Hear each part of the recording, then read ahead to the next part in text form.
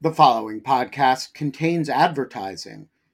To access an ad-free version of the Lawfare podcast, become a material supporter of Lawfare at patreon.com/lawfare. That's patreon.com/lawfare.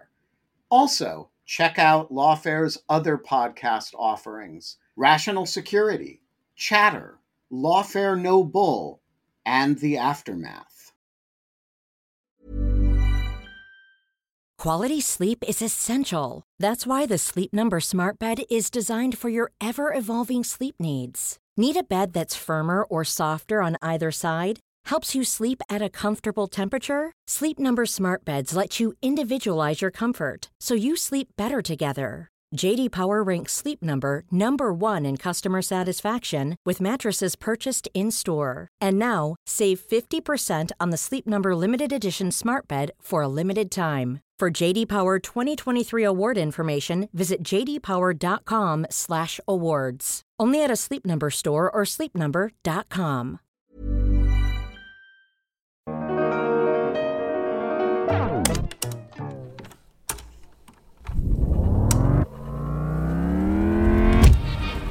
I'm John Emmons, intern at Lawfare, with an episode from the Lawfare archive for March 25th, 2023.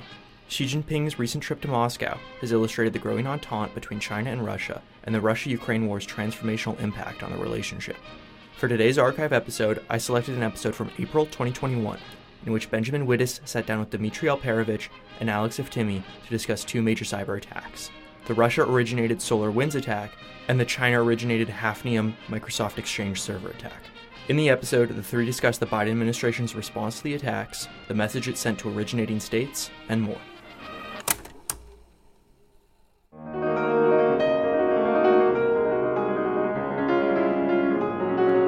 I'm Benjamin Wittes, and this is the Lawfare Podcast, April 28th, 2021. The Biden administration has now responded to two major cyber attacks, one from Russia, the SolarWinds attack, and the other from China, the so-called Hafnium Microsoft Exchange server attack. In the last few weeks, Lawfare has run really interesting articles on both of these incidents, a lengthy piece from Dmitry Alperovitch, and a piece from Alex Iftimie, former Justice Department official and a lawyer at Morrison & Foster. They both joined me in the Jungle studio to discuss the Biden administration's response to the attacks. Were they appropriate, both in absolute terms and in relation to each other? Do they send the right messages to the countries in question? Do they go far enough? And what more do we want to see? It's the Lawfare Podcast, April 28th.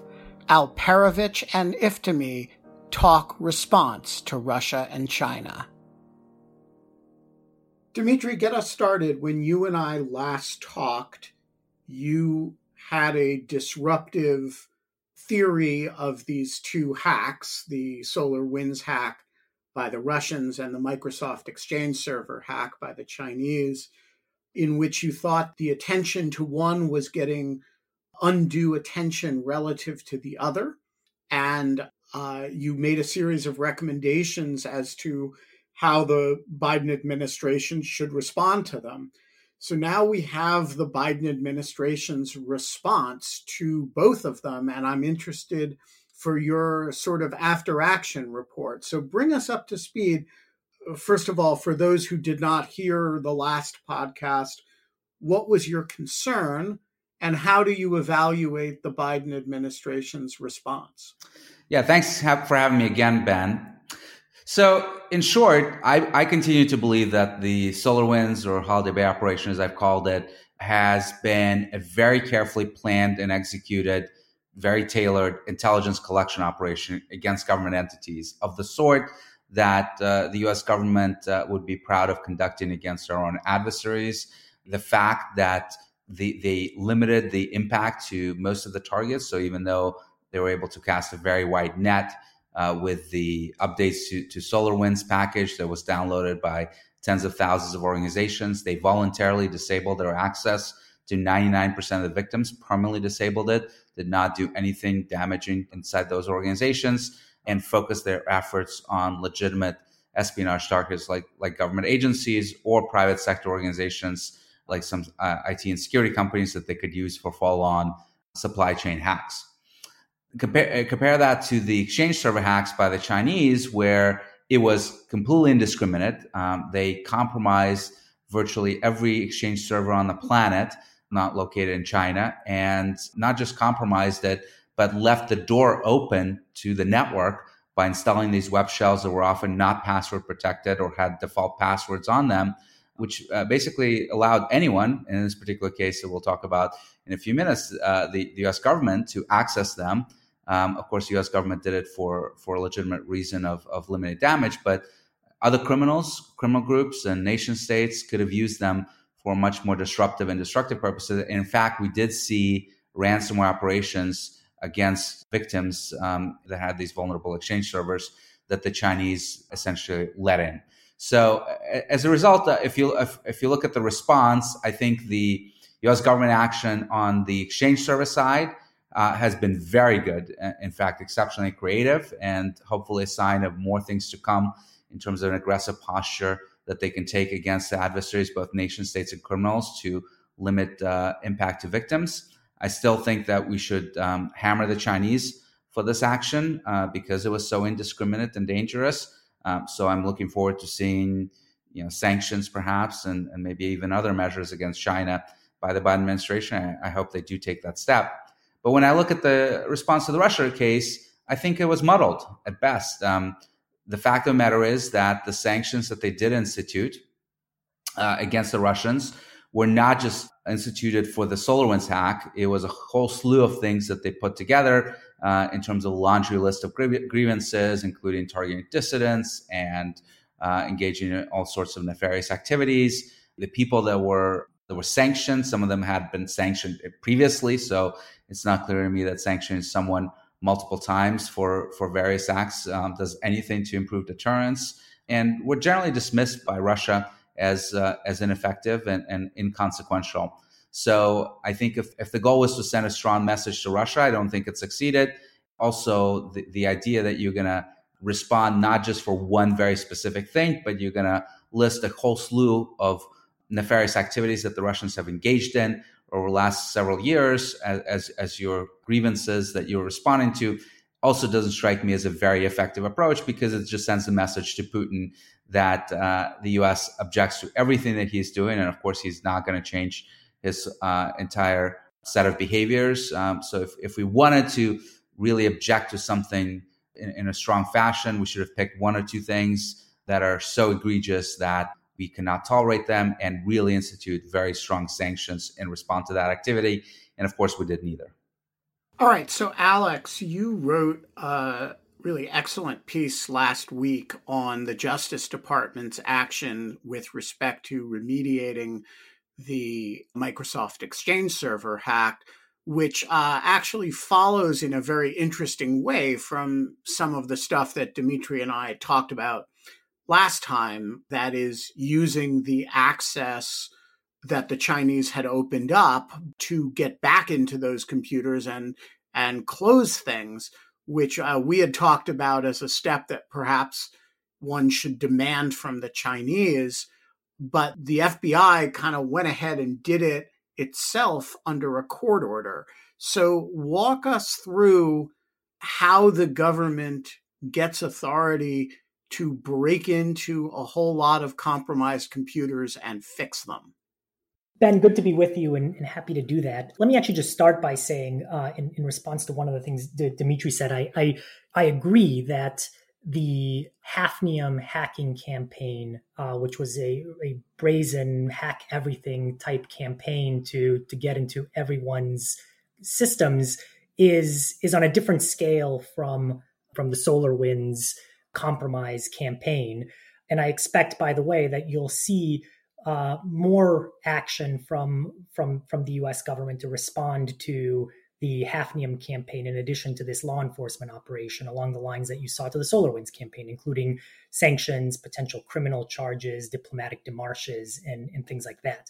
That said, I don't think that the SolarWinds campaign merited no response at all. And I think it made sense for the government to respond there. And they seem to be walking a narrow line to be able to essentially say that cyber espionage, which of course happens and nation states conduct with some frequency, that shouldn't include operations that impact thousands of private sector organizations, that create a public safety concern and essentially require the private sector victims to spend millions of dollars to mitigate. I'm quite confident that most of the victims who were affected by that campaign won't take too much comfort in knowing that the Russians disabled their access at some point to the malware when they've essentially had to hire outside consultants to help them dig into it, talk to their auditors and to investigate what happened. So I do think it made sense to respond, although I very much agree with Dimitri that the response was measured. It was predictable in terms of what the administration did, and it certainly doesn't do much to change or disrupt our relationship with the Russian government. Turning to the law enforcement operation in response to the Hafnium compromise, essentially what the government did is, and this is the Department of Justice in particular and the FBI, they used a search and seizure warrant to allow the FBI to access malware that was left by the Hafnium hackers on servers located in the United States, and to issue a command to copy and subsequently delete the malware from those servers. And that's not an unprecedented action by the US government. Certainly there have been these types of actions before to disrupt botnets in particular, but this is the first time that the US government has essentially affirmatively gone in to take out malware from downstream victim systems by taking proactive action to access those systems. And help me out. Where does the authority to do that come from? When you go into court and get a search warrant, the premise is that you're collecting information to investigate criminal activity. You don't get a search warrant to go in, search the premises, and fix the door, or to go in and search physical premises and then repair whatever damage the criminals might have done. Where does the authority to fix stuff come from in the context of getting a criminal search warrant? So, Ben, that's a good question. And I think it's led to some amount of confusion among folks who are looking at this operation, because you're right. This wasn't a warrant that was designed to obtain evidence. You know, the government already knows what these web shells can do. I am very confident and had obtained copies of them well before executing this search warrant. But the government's authority to get a warrant is not just to obtain new evidence to investigate crime. It is a search and seizure warrant under Rule 41 of the Federal Rules of Criminal Procedure. And the purpose of those search and seizure warrants is both to obtain evidence, but also, in some cases, to seize the instrumentality of the crime. In this case, what the Department of Justice did is essentially they seized the malware that was being used by the Hafnium hackers to obtain unauthorized access to victim computers. In the same way that the government might seize the drugs that it obtains out of a drug bust, or the same way that it might seize a safety deposit box at a bank. So, Dimitri, does this operation, it obviously satisfies the component of your concern that we discussed, which was that these computers all over the world are still subject to, instructions from the Chinese military. It does not satisfy the retributive component designed to send a message to the Chinese. How do you react to this as a way of dealing with this sort of problem? Well, I would say it satisfies the corrective action only partially. One, of course, the action that the FBI took only was done within the United States. That's what the search order allowed them to do. So you still have compromised machines all over the world, perhaps less of an impact to the interests of the United States here, but from a global perspective, you certainly still have Chinese inflicting quite a bit of damage on many multinational companies, many, of course, companies and individuals overseas. I would still like the idea of pressuring the Chinese to remove the servers, the web shells from other places where they have not yet been removed. And it was not clear to me that they were able to remove the web shells from every single system, even within the United States. They only talked about a few hundred that they were able to remove. In part, that may be due to the fact that perhaps some other web shells were password protected with random passwords, and the FBI wasn't able to access them as easily. But nevertheless, I do think that we need to send a very strong message to the Chinese that this behavior crosses a red line. The Chinese in general have been fairly good at limiting damage out of the four major geopolitical adversaries we face: Russia, China, Iran, North Korea. The Chinese are the only ones that have not engaged in any major destructive activity in cyber in the past. So I do think that we need to send a clear message that this is not the type of behavior that we're going to tolerate from them, and that there will be severe consequences to the Chinese individuals involved in this operation, contractors, and perhaps intelligence officers. So I would like to see sanctions placed on any company that's been involved in this operation, any researcher that's been involved as well. There's some speculation that perhaps you have some security researchers in China that have helped the government unveil the fact that the Microsoft is going to patch these vulnerabilities. And that's what triggered such a broad sweeping action on the part of these actors to compromise everyone, because they're afraid that their access would be closed via patch quickly.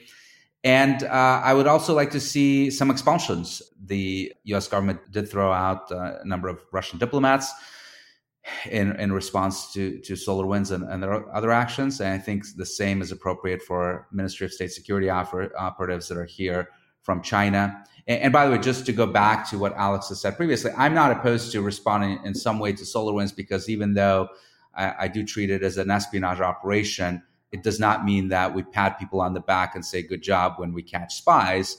Of course, we still object furiously to violations of our sovereignty and our criminal law. And we arrest people. We may throw out diplomats and spies. We may do demarches. So all of that, I think, was completely acceptable. I think escalating it to sanctions was where we took an unprecedented step in response to espionage, as far as I can tell. And that probably was not helpful. So, Alex, I want to get to the area where you guys have a little bit of disagreement, but I want to isolate the areas of disagreement first. Do you agree with Dimitri that this is a useful remedial step for inside the U.S. only, and it shouldn't be exhaustive with respect to how the United States responds to the Hafnium hacks? Absolutely. I don't expect that this law enforcement response is the last of what we'll see from the U.S. government on this. And indeed, they were even, as you parse the press statement and court documents, they were even careful not to attribute the Hafnium activity within what they said publicly about this law enforcement operation. I expect some of those deterrent actions to be forthcoming. I suspect they just weren't ready for a coordinated rollout on all of those things. And I do think more broadly, there needs to be a mix of government response that includes both actions to deter this kind of behavior and to raise the costs of it so that state actors and others don't engage in this type of conduct to begin with. But then on the flip side, I do think it's valuable for the U.S. government to also be involved on the remediation and on the containment and eradication of these sweeping hacking campaigns when they do occur. So I do think the law enforcement operation was incredibly valuable. And I expect we'll see more in terms of deterrence as well.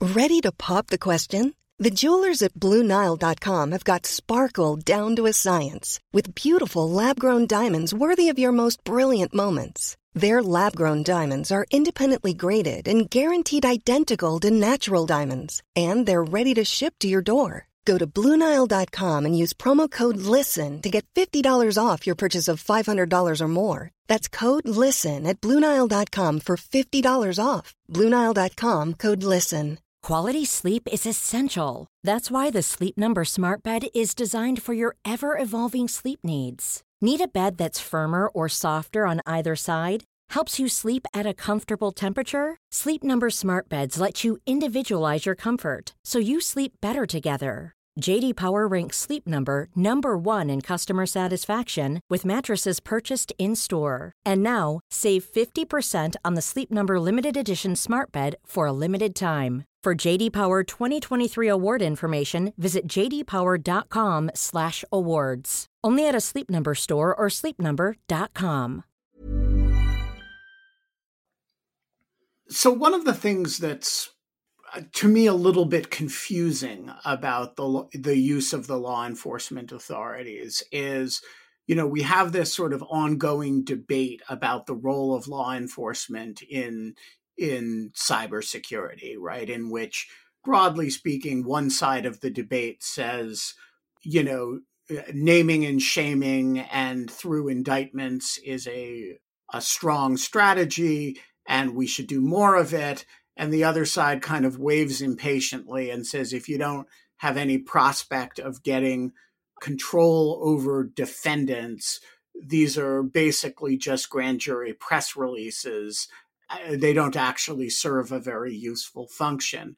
This is a law enforcement action that is, of course, not about an arrest, though there may be indictments forthcoming in connection with it. It's actually a law enforcement option that is remedial with respect to the damage done. And I'm curious whether you see that as a sort of underexploited area of the law enforcement approach, or is this an area where it has application in a narrow set of contexts, but we shouldn't see it as a sort of harbinger of things to come in the way law enforcement authorities will be deployed in the future? I think, Ben, you have seen the FBI being fairly aggressive in taking action to mitigate botnets going back over a decade now. And I've always been a huge supporter of them also taking aggressive action against nation states. In fact, it's often much easier to go after nation state infrastructure that is used for malicious action from a technical perspective because it's typically much less resilient against those types of takedown actions than the criminal groups who have invented all sorts of sophisticated capabilities like peer-to-peer botnets to decentralize their operations and make them less vulnerable to these takedowns. In nation-state operations, you really have not seen that level of sophistication, and it presents a unique opportunity for the government to take aggressive actions to make it harder for them to conduct those operations, and when they do conduct them, to clean up sort of victim systems and networks in automated fashion, such as what they did here. So I'm very encouraged by this action. Alex can probably speak more to this, but my understanding is that the law that was passed a number of years ago, Rule 41, really made it much easier for them to get a search warrant in one district and then use it all over the country without having to go district by district to get court orders. Hopefully, it's a sign of much more aggressive FBI that's willing to take action on nation-state operations. Hopefully, working jointly with the private sector. And by the way, when you think about nation-state offensive operations, oftentimes the hardest thing for them to do is really to procure infrastructure. If you think about what's involved in procuring infrastructure for long-term nation-state operations, you may have to set up fake identities, shell companies, bank accounts, credit card numbers, procure Bitcoins. And that's the sort of thing that if you, in a comprehensive way, go after, you make it so much harder for them to conduct these sorts of attacks.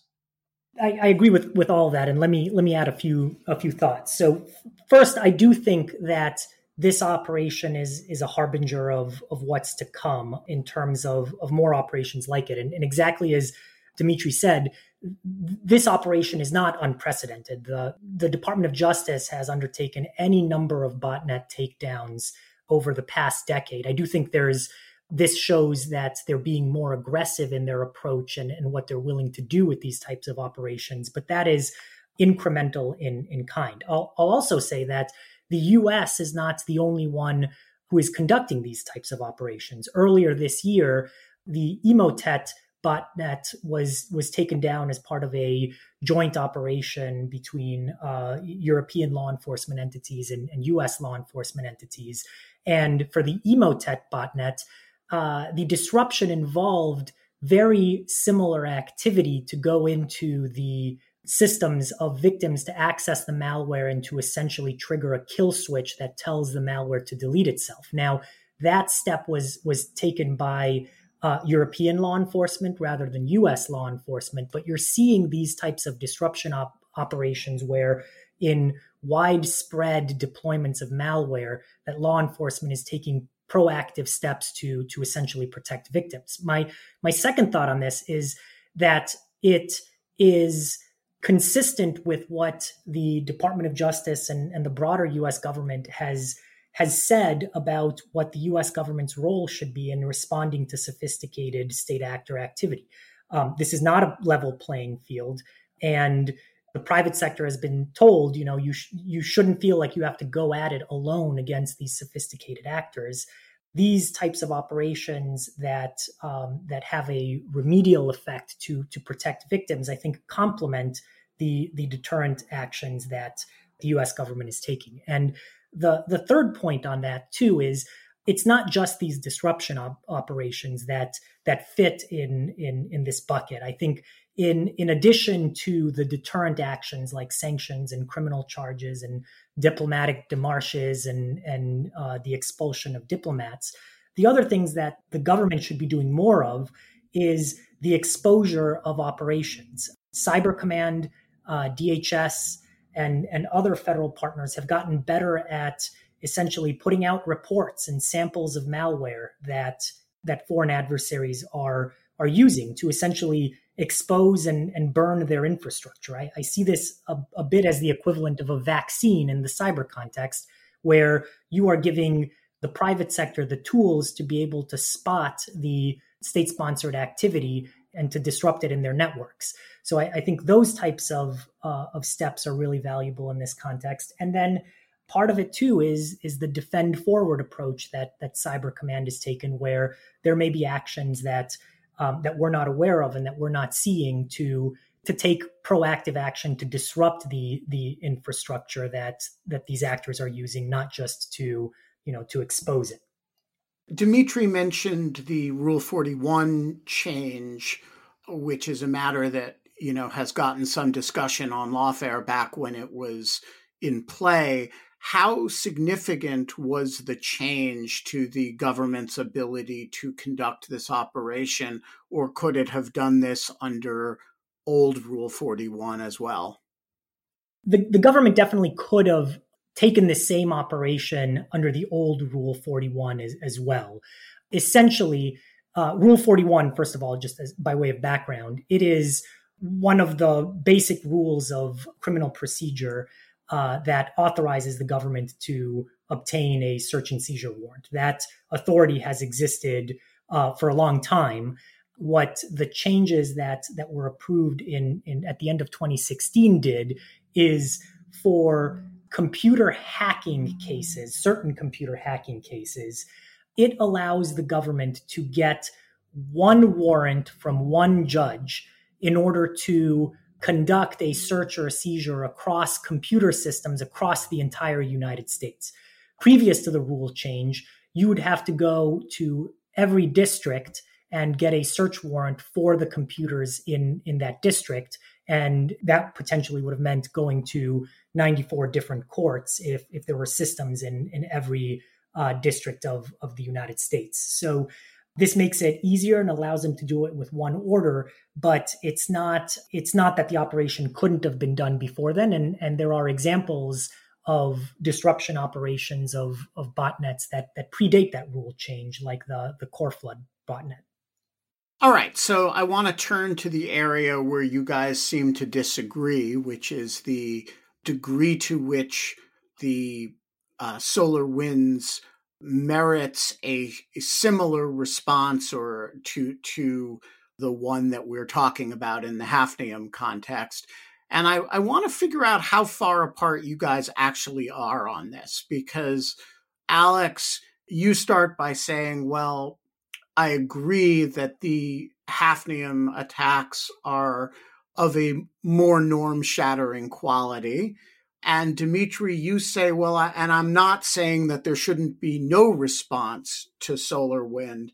So I can't tell if you're saying the same thing but emphasizing different aspects of it, or actually saying something different. So I want to try to explore that by returning to the point that Dimitri made at the beginning, which is that he regards the response to SolarWinds as somewhat confused and not very useful in the message that it is sending.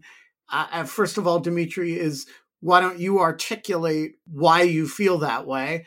And then, Alex, why don't you articulate whether you are more satisfied than Dimitri is with the response that the United States has had to SolarWinds? So, first of all, setting SolarWinds aside, in general, I think it's a good idea to think about the goals of your operation. What are you trying to accomplish before you do it?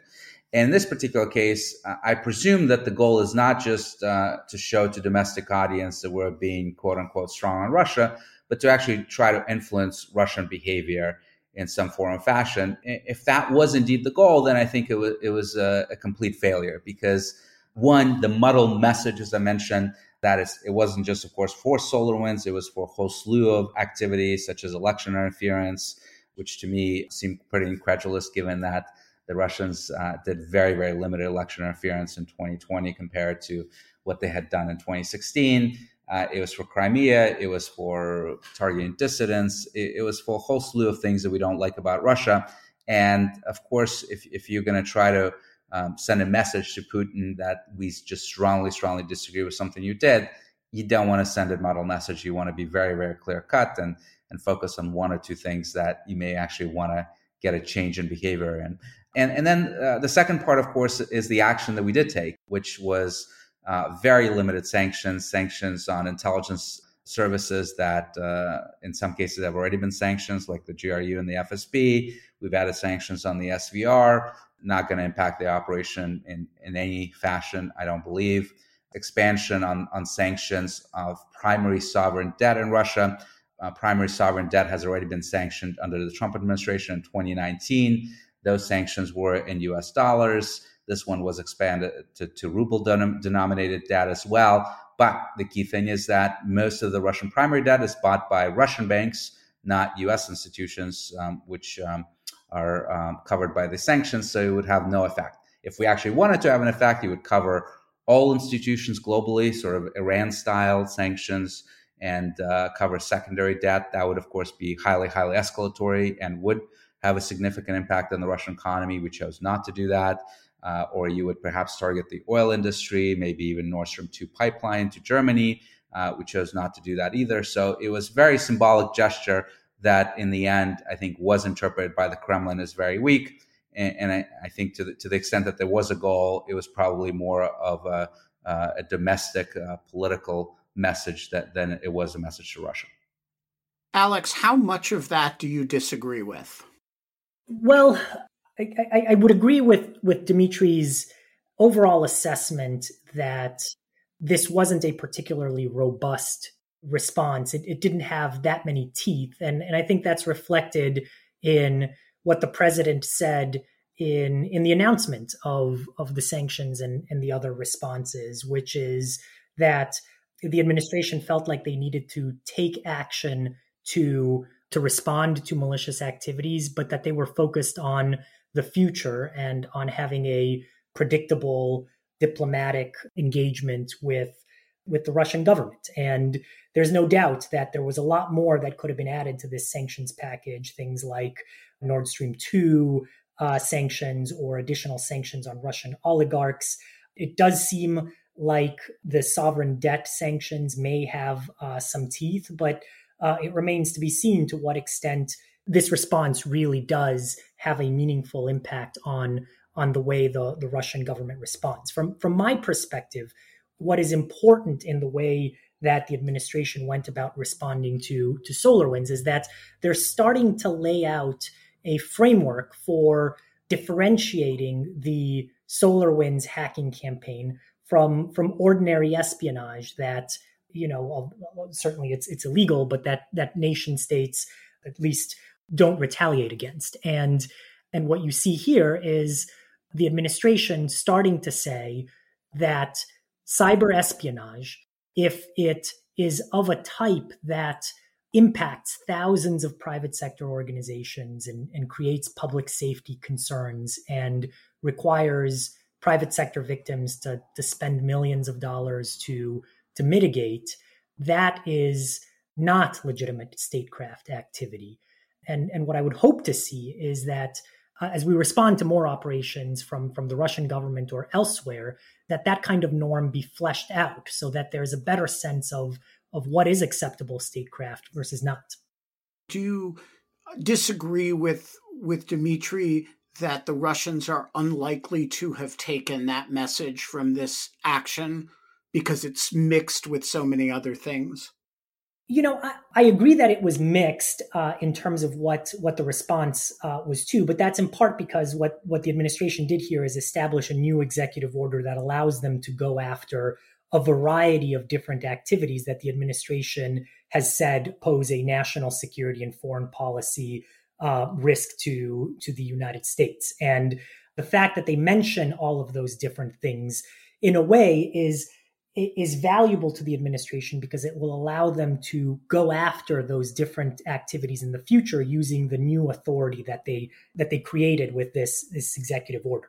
It was a muddled response, but in that there were all of these things put together, but there was also no doubt within the entities that were sanctioned that some entities were sanctioned for their involvement in malicious cyber activities, including the SolarWinds compromise. But it's also interesting that they didn't single out the SolarWinds compromise. They mentioned a variety of malicious cyber activities. So certainly this was not a laser focused on the SolarWinds compromise. I think that if the precedent that we want to set is that it is unacceptable to use supply chain hacks or exploit supply chain vulnerabilities for espionage, then I think that the U.S. intelligence community would not be very happy with that precedent. Of course, we have executed supply chain hacks before. One famous example is the crypto AG hardware equipment that where CIA has allegedly bought this company in Switzerland that manufactured cryptographic equipments, and jointly with the NSA and the German intelligence services have introduced backdoors into that equipment to weaken security and encryption of those machines. Of course, operations that have been alleged to have been conducted by U.S. governments have inflicted costs on innocent bystanders in the past as well. An operation like Stuxnet comes to mind that escaped from its original target, the Natanz plant in Iran, and compromised millions of machines around the world. Didn't do much damage to them, but nevertheless, they had malware in them. And if the precedent is that simply the act of cleaning up the malware is expensive and unacceptable, then that was a violation of the norm as well, if you are to believe the reports that the United States, along with Israel, was responsible for that operation. So it just seems like a very tricky precedent to set, that it's okay to do espionage, but doing it in this particular way is unacceptable. And by the way, there's a whole slew of other actors that have been doing supply chain hacks in the past, including some of our allies and some of our adversaries like China, that has executed a variety of supply chain hacks on previous occasions. So we have so far not gone after them for that. We're doing so very selectively in this case. We are going to leave it there. Dmitry Alperovitch, Alex Iftimie, thank you both so much for joining us. Thanks so much, Ben. Thanks for having us. The Lawfare podcast is produced in cooperation with the Brookings Institution. Our audio engineer this episode is Ian Enright of Goat Rodeo. You need to do your part to promote the Lawfare podcast. Tweet us, share us on Facebook, upvote us on Reddit, pin us on Pinterest, and share us on all the social media sites we haven't heard of. Make TikTok videos about us. Leave us a rating and review wherever you found us. Our merch is available at thelawfarestore.com. The Lawfare podcast is produced and edited by Jen Patja Howell. Our music is performed by Sophia Yan. And as always, thanks for listening.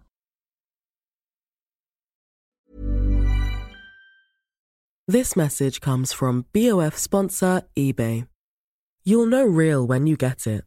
It'll say eBay Authenticity Guarantee. And you'll feel it. Maybe it's a head-turning handbag, a watch that says it all, jewelry that makes you look like the gem, or sneakers and streetwear so fresh every step feels fly. eBay gets it. So look for the blue check mark next to that thing you love. And be confident that every inch, stitch, sole, and logo is checked by experts. With eBay Authenticity Guarantee, you can trust that feeling of real is always in reach. Ensure your next purchase is the real deal. Visit ebay.com for terms.